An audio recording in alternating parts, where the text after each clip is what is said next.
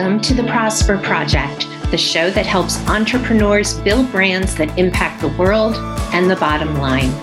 We know that success doesn't come in a one-size-fits-all package. That's why we're bringing you adaptable marketing strategies along with valuable insights from inspiring changemakers, firebrands, and visionaries. I'm Lorraine Sugart, founder of the disruptive brand agency Prosper for Purpose. Now for this week's episode.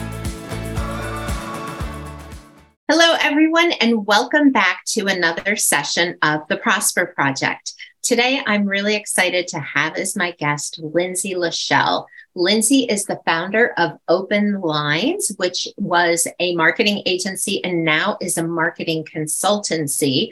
She is also a B Corp founder and leader within the We the Change movement. So Lindsay and I have known each other for a year or so, I would say, and you're really going to enjoy our conversation. Welcome, Lindsay. Thanks so much for having me, Lorraine.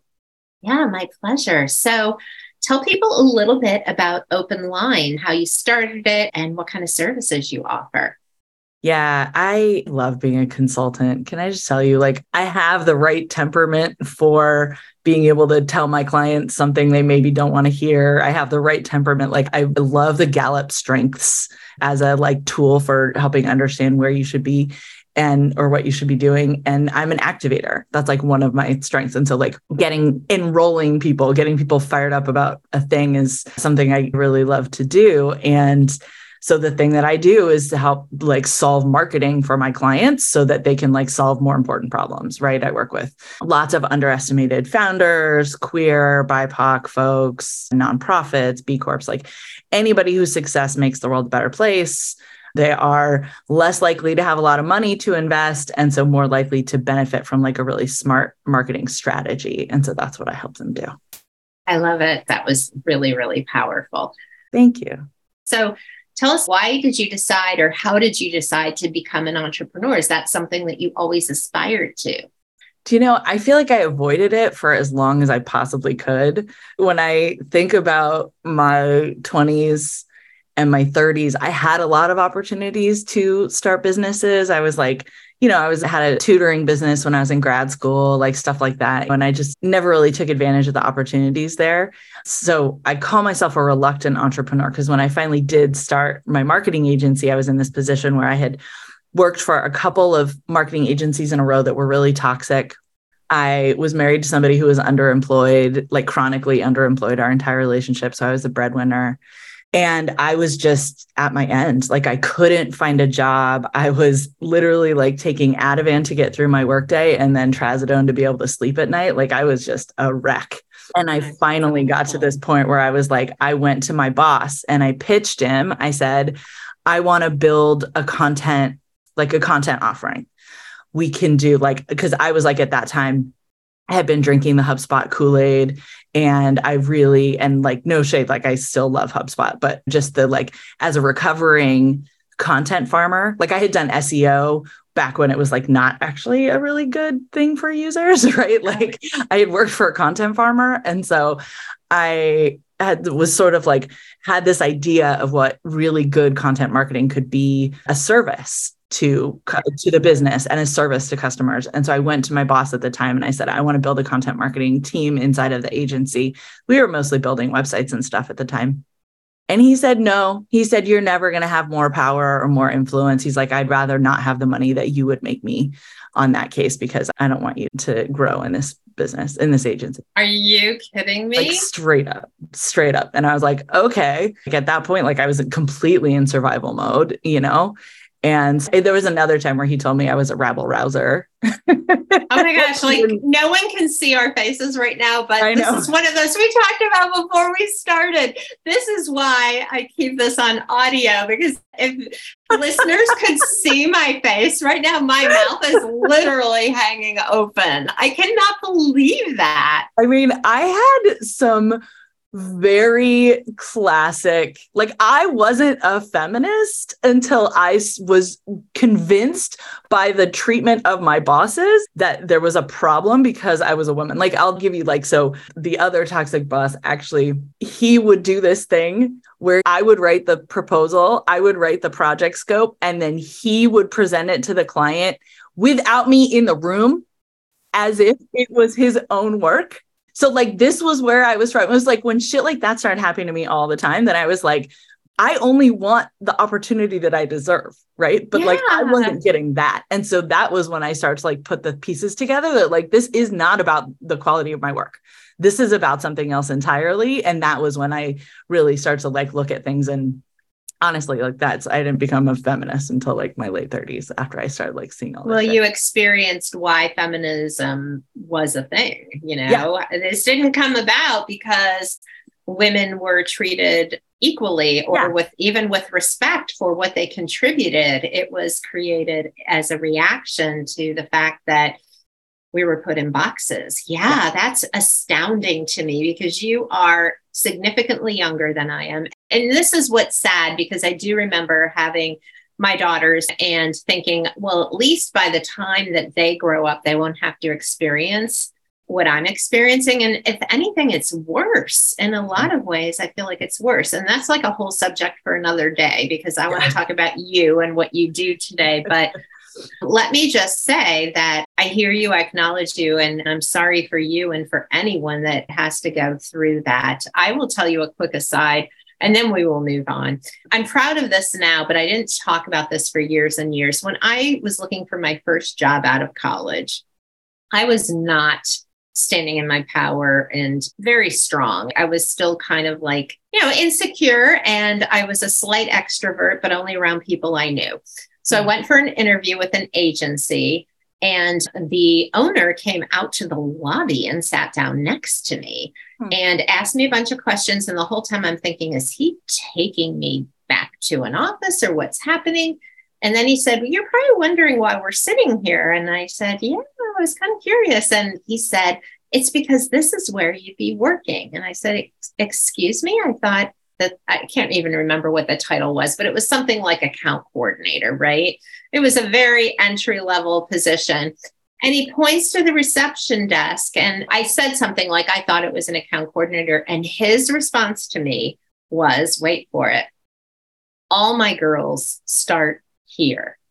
And I don't know who took possession of my body, because you know what I said? I looked at him and I said, where do your boys start? Nice. And his mouth dropped open, kind of like mine did. And then he immediately had this really offended face. Yeah. I don't remember anything else about the interview other than it came to a close quickly. I left and never heard from that agency again. I mean, you should be so proud of yourself. That's so ballsy. I am now. At the time, I was like, who said that? But I was so offended. Appropriately so. Yeah. And this was the 80s. I've got to confess. It was a long time ago, but still. So yeah, I was in a tough spot. I was trying to figure out my situation. And I had one client that my network had yielded that had actually followed me from one agency to the next. And I went to him and I said, I'm thinking about going out on my own. And he said, I'll be your first client. It was a ride. I was really, really, really proud of that business. It was fun.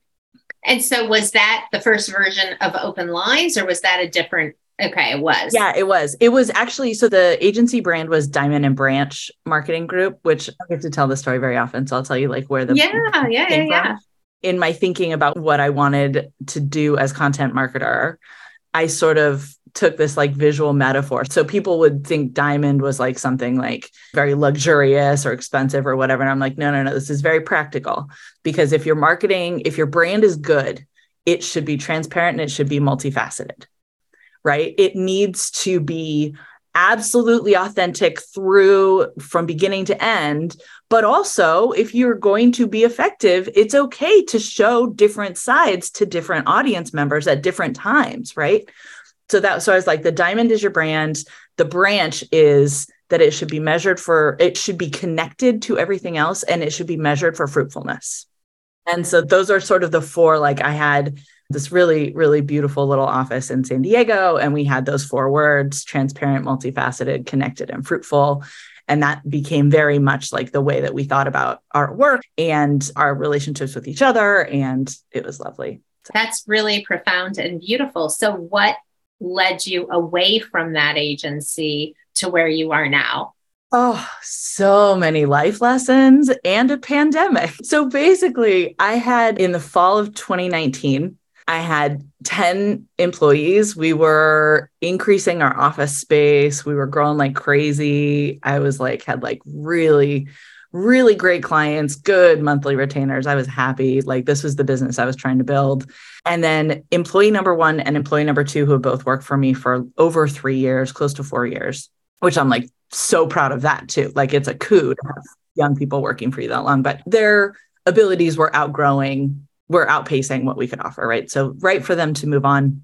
And I take it as a great compliment. They gave me 3 months notice. So like October, they tell me they're leaving at the end of the year, right? So great. So I do what is kind of my natural reaction to this thing, which is to like grab my laptop and run away to Palm Springs. I'm like, I lived in San Diego, like the business was in San Diego, and I was like, run away to the desert as sort of my coping mechanism. And so I took myself on an executive retreat and sort of like did a lot of like blue sky, because I can't replace them for what I pay them. And I feel like all business owners who hire young people know, like we all go through this, right? Yes, I went through that. Yes. Yeah. So I'm like trying to figure out like, what's the size and shape? Do I want to change my offering? Do I want to like, where, just sort of like blue sky? And I realized that like running this agency isn't actually the job that I want. What I actually want to be doing is more teaching, more speaking, more engagement with the strategy, less management of the team. I want to do more writing.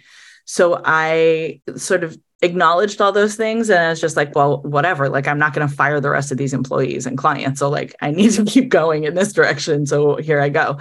And then it turned out that wasn't up to me, because staff turnover led to client turnover. I made a bad hire. So I lost a bunch of money and a bunch of client goodwill. Like I was just like all these. And then we lost 80% of our monthly recurring revenue from February to April of 2020. Oh my gosh. Because not only did we have like, we had a good spread of clients, but in San Diego, we also had a good concentration of hospitality clients. So for them, it was like a no-brainer, like they had to shut down. And so summer of 2020, I'm like quixotically sort of hustling to try to find agency clients, and nobody's signing 6-figure content marketing retainers, it's like, but the conversations I'm having are people who are saying right now is actually a great moment because I've got time.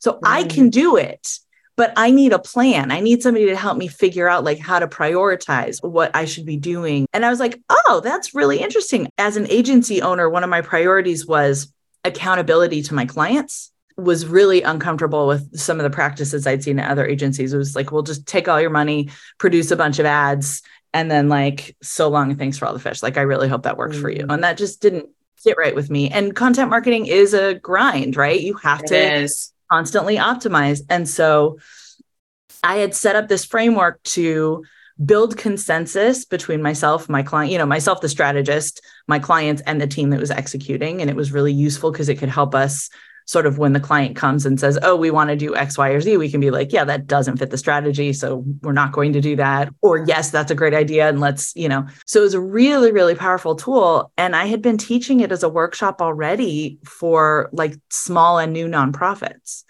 Right? When you're a nonprofit that has a 1-person marketing team or less than that, right? A distributed marketing team where it's like the ED writes the newsletter and the receptionist does the social media and like, right? We all know these. Yes, we know them. But the way that you prioritize and execute on those channels has a huge impact on whether or not they serve your organization in a measurable way, right? Yes. One of the things that I say all the time, specifically about nonprofits, is like, good marketing is not overhead. Only bad marketing is overhead. That's right.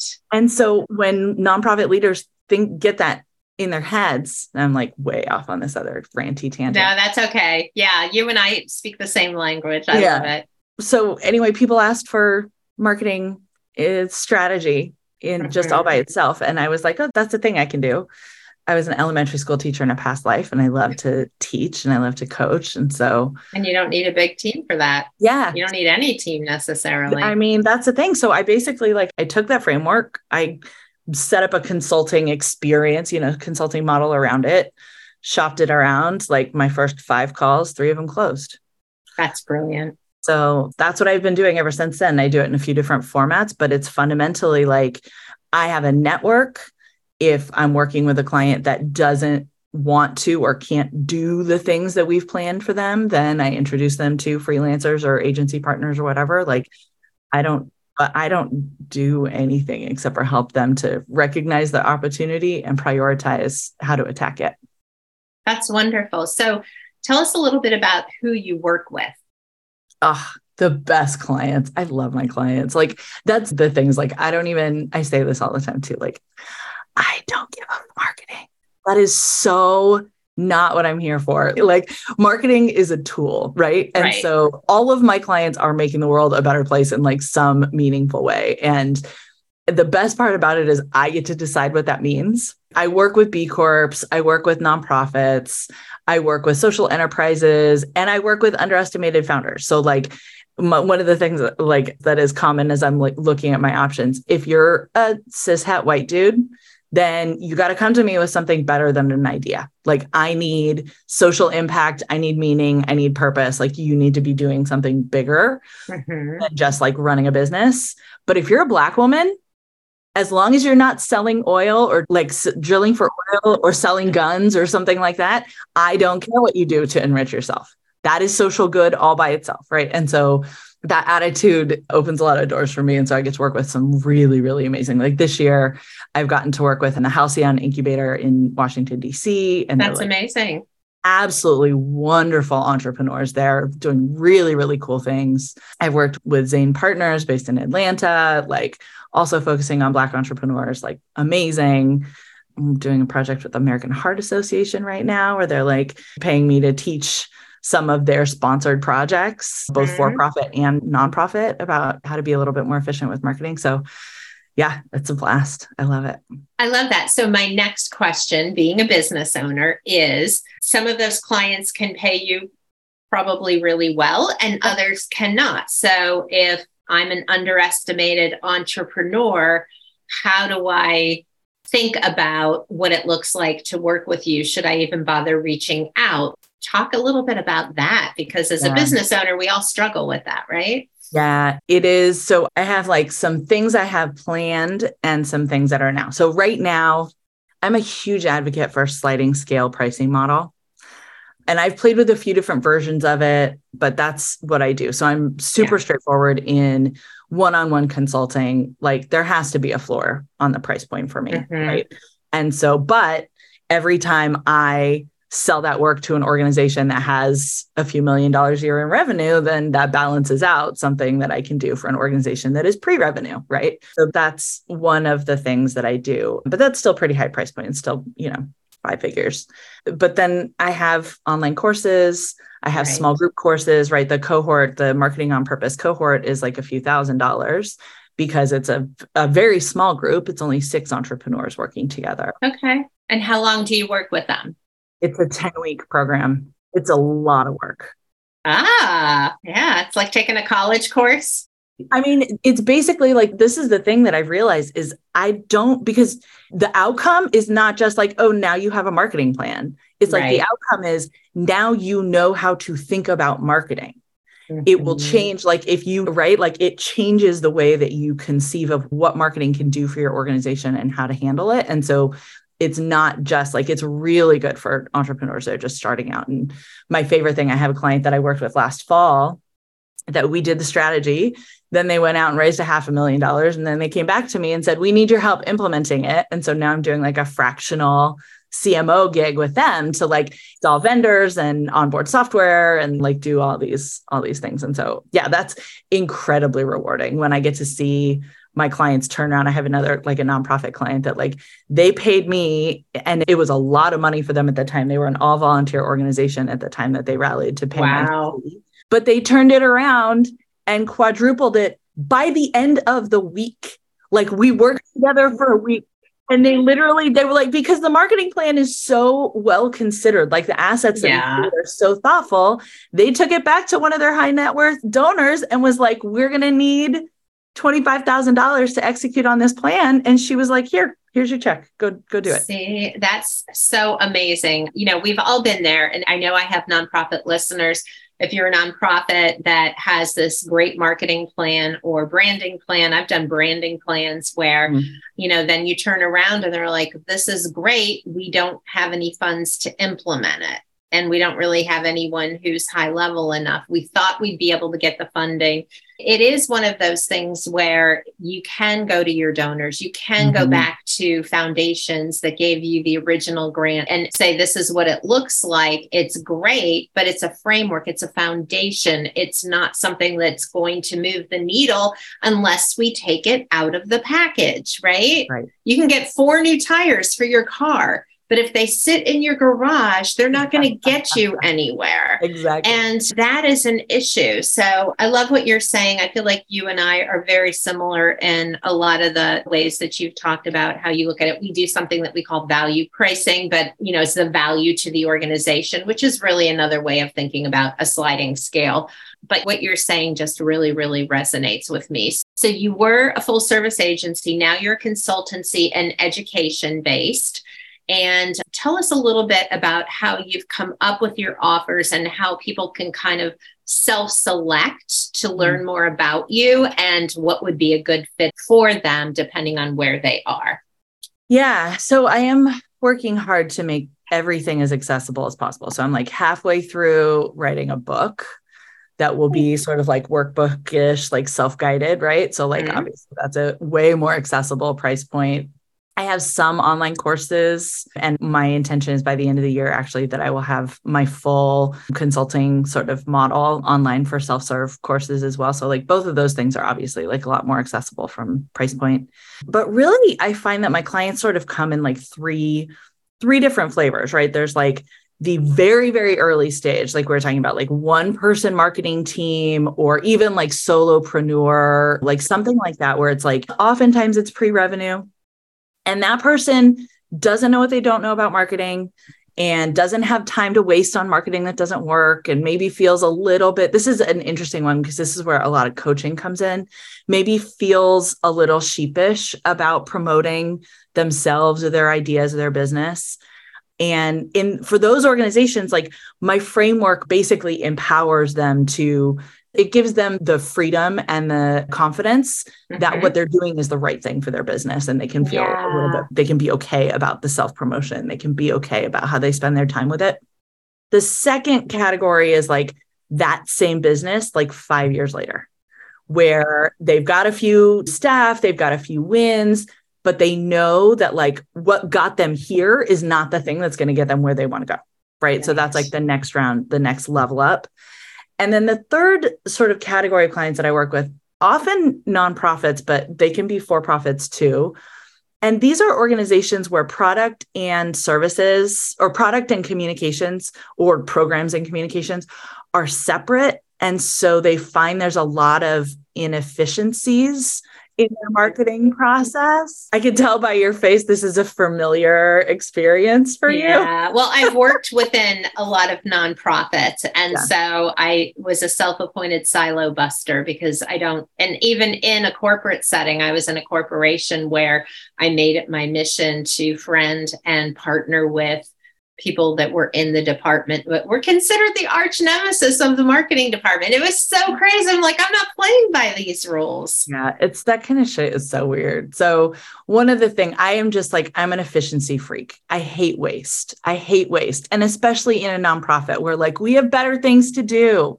Like that money, those resources, our time is really precious. And in related, but not immediately relevant, is also just the way that nonprofits often demand so much more from their staff than they give them, right? It can be really exploitative working at a nonprofit. And so that's part of what I work with my clients. So the marketing framework, the strategy, centers your audience. It thinks very carefully about what your channel strategy is and how you should prioritize and execute it. And what that does is basically preload consensus on all kinds of things. So now we all have tools so that if there's a request from comms, whoever's making that request understands what kind of information comms needs before they're going to do the thing. So that when they do the thing, it doesn't have to be edited and reviewed and revised and rewritten over and over and over again until it has no personality and no branding and no effectiveness left in it, right? Like we all need to like get on board with like, this is what we agreed. This is how it's going to go, and let comms do their jobs. Right. I love that. You actually teach delegation, or you're working on teaching delegation, right? Yeah, no. So I've got an online course right now, and I'm about to start a social media season where I've recorded a bunch of videos and I'm going to be like releasing them. Yeah. Delegation, I feel like, especially for women leaders and for people of color, it's so hard to be a good delegator if you can't be honest about power. Talk more about that. Well, I'll speak for myself. I imagine this is going to resonate. Like, I was taught not to be powerful. I was taught soft power, right? Yeah. But really what it is like passive aggressive garbage. And so when somebody doesn't do something that they promised to do, then we're like, oh, but we're like afraid to follow up and ask for it. And we're like, there's just all these different ways where, because no one is taught how to communicate proactively and help in delegation, right? Like it's just not a thing. That's true. No one is taught that, but white dudes are perfectly comfortable understanding that they're in control and that they have the power. Like whatever, I'm generalizing, but like really it's a very different cultural expectation of how we are supposed to communicate in those moments. So true. And when you break out of that mold, we see what happens. You're called a rebel or a problem person or rabble rouser. That's it. Exactly. And so that's the thing of like, so a healthy delegation practice starts with an acknowledgement that like the asker has a certain amount of power and the doer has a certain amount of power. Mm-hmm. And we're going to be honest about that. Like the asker is asking for the thing. They get to decide whether or not it's done according to what they asked for. Mm-hmm. But the doer is the one who gets to decide when it gets done and how it gets done. That's the way that my script sort of empowers everybody to collaborate proactively and in like healthy, respectful ways. So if you don't have a healthy, respectful environment where you can talk to each other, then you have way bigger problems. But once you're in a place where like you have a healthy relationship with the people that you work with, this only makes it better because it's proactive. And honestly, from the point of view of a manager, of a business leader, one of the things I love about it is that like when people don't deliver on the delegation, there is no confusion about how or why that happened. Interesting. And so it actually becomes an amazing tool for getting people, like for understanding why people are not performing according to expectations. Love that. See it so clearly. It's documented so clearly that if there's somebody who like continues to be a problem, you can tell the difference between somebody who is like passing the buck and making excuses and somebody who's doing the best they can and they're not in the right role. Like you can it all becomes very visible very easily. And so that's just, I mean, it's worth so much money. It's worth so much time and heartache to business leaders, you know? Yeah. So I have to say, first of all, I think this is really, really important, what you're talking about.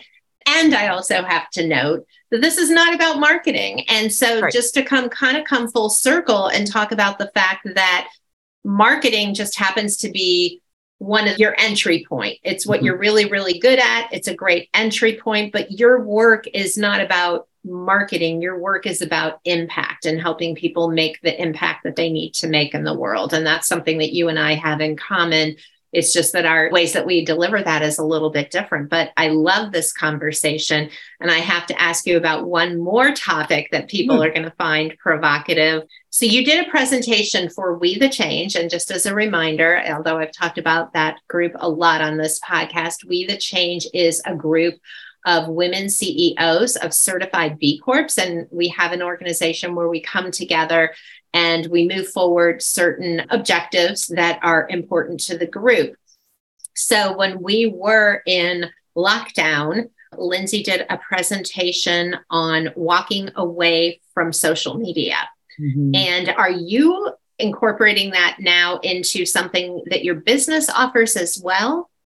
It's a little bit of a side note on strategy. It's a part of what I work with my clients on when it's appropriate, but it's like one of these things, like another thing I tell my clients and I coach my clients into making marketing plans based on the belief that people don't read, right? Like we're going to spend a lot of time talking about your brand and your voice and your channel strategy and all that kind of stuff. And then I'm really sorry to tell you, but people don't read. And so that's like, the good news is that means that we can reuse the same stories, because the worst thing that happens is we start to look consistent. People start to remember what we're talking about. They see it like 6-10 times anyway. Before they remember, they already saw it. Exactly. But that's the thing, is like, nobody's going to remember. And especially what is you're talking about, like case study data or any of that. Nobody. Yeah.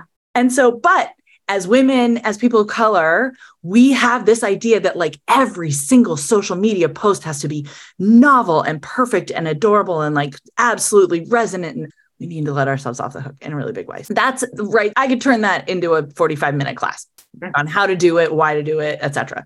So as an example, so then this social media thing came along where I just kept finding myself looking at clients being like, hold on, you're spending hours a week creating this content. You're getting no engagement on the content. Not your fault, by the way. I got a whole problem with these algorithms. Yeah. So you're getting no authentic engagement on these posts. You cannot trace any impact of that time investment on your business, on your organization. Let's take a step back and talk about how we can do that, how we can realign your time with something that is more impactful on your business. And so the idea behind what I call the social media solution is turn your social media channels into landing pages. So, and I have a bunch of clients. I did this, like if you go look at open lines on Instagram, you will see like a 9-square grid. It's designed to be permanent. It literally says, go find us on LinkedIn. Interesting. That's where I'm active. So if anybody goes to look for me there, what do they get? They get an acknowledgement that I am present. They get an overview of my business and my aesthetic, and they get a call to action to go find me somewhere else where I am actually, right? We can all do that. Right. And then I have to invest in my Instagram once a year instead of every day or a few times a week, whatever. And so that's where I think I love to be that very, very, very practical voice for my clients, where I can take us out of random acts of marketing, right? I can take us out of, I'm doing it because it looks like the thing or feels like the thing I should be doing.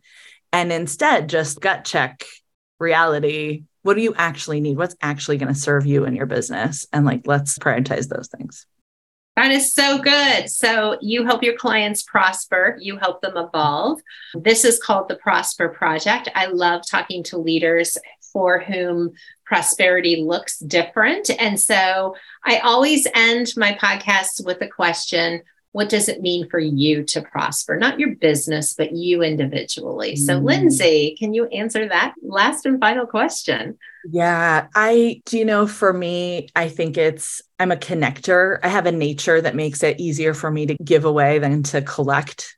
And so prosper for me is when I don't have to have any boundaries around my giving, whatever that is, whether it's my time or my resources or my, like that's what it looks like to me. That is really one of the best answers I've heard. And it's very unusual. And it's also very you. I really, really appreciate you sharing your insight and wisdom. And where can people find you? Yeah. So open-lines.co is my website. You can learn all about my offerings and courses and all that kind of stuff there. But really, I'm most active on LinkedIn. So just Google, go search for Lindsay Lashell on LinkedIn. The Google is really kind to me because I've been on the internet for a very long time. And the other Lindsay Lashells in this country are not active on the internet. Okay. Well, that's good. We will have links to your LinkedIn and your website and your Instagram in the comments section. Oh, you know what? Can I promote one other thing? Yeah, go for it. So I'm super excited in my role with We the Change. We just had a meeting. The rest of this year, we are going to be focused on pay equity. And our goal is going to be to empower all of our member organizations to level up into best practices for pay equity. And then we're going to turn around and empower them to empower the greater business community. We've got advocacy projects going on with this. This is our project for the next 6 months. And if any of your listeners are thinking that this is a thing they need to do, it's open. It's not just members. We're going to have a lot of stuff that's available to everybody. Guest speakers, resources, templates, coaches, like we're really committed to this thing. So I just want to plug that because I think it's really important. Yeah. Well, what I will do is share the We the Change. It's wethechange.net. If anyone's listening wants to go right now, but I'll put that link in the show notes as well. And people can go there. You can sign up to get on our email list, and then you'll be first to receive notice of what's happening. So that's great. I did not know that. I recently rolled off of leadership. I'm glad that there's so many amazing people still on the leadership team, and I will be checking that out myself soon. Well, thanks for being here with me today, Lindsay. It was really lovely speaking with you. And thanks to all our listeners for tuning in as we talk about marketing and all kinds of other good things for growing businesses and creating positive impact in our world. We'll see you next time.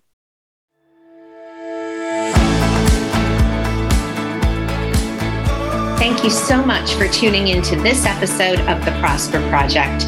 If you want to grow a peerless, profitable brand, please hit the subscribe button so you never miss an episode. And if you find value in our show, please help us reach others by sharing an episode and leaving a review. In appreciation, please visit prosperforpurpose.com for more free resources to help you grow your business.